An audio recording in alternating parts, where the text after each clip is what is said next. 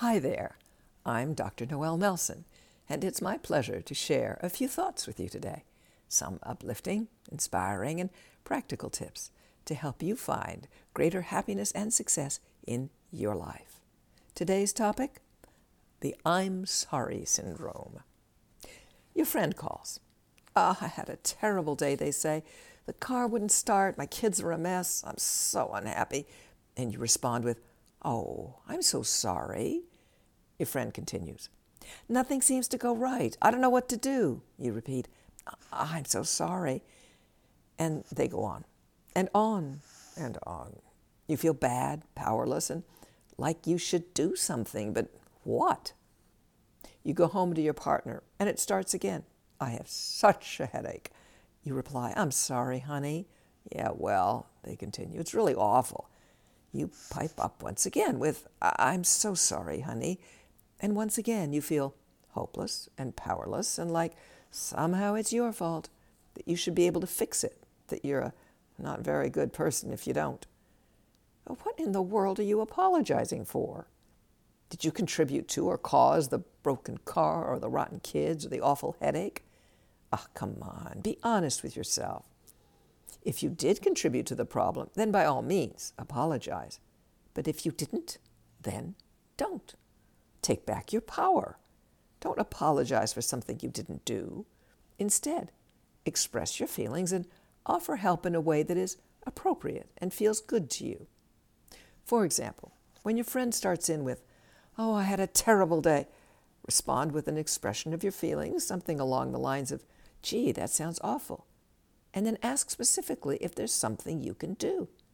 "Is there anything I can do to help?" Now you are powerful. You are helping your friend, if only work toward a solution, rather than offering your, no doubt heartfelt, but ineffective, "I'm sorry." Let's take the situation one step further. What do you do if in answer to your offer of help, your friend just sighs and says, "No, I guess it'll be all right"? Well, if they say no, let it go. Don't force your help on someone who really only wanted a shoulder to cry on.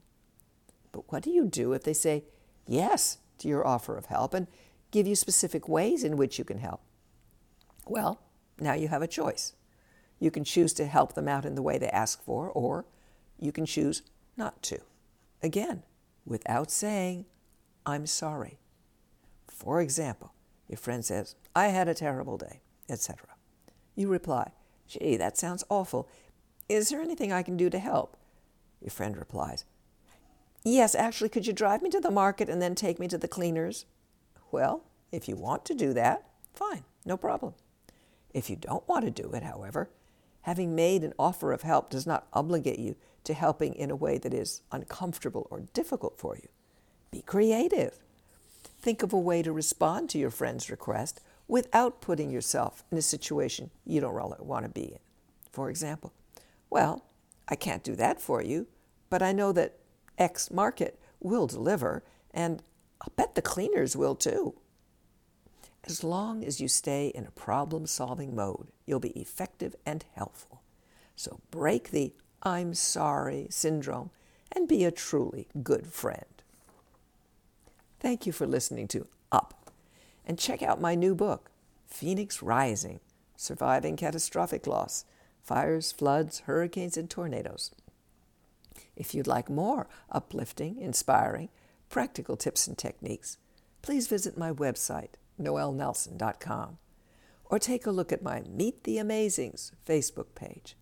Until next time, be well and take care.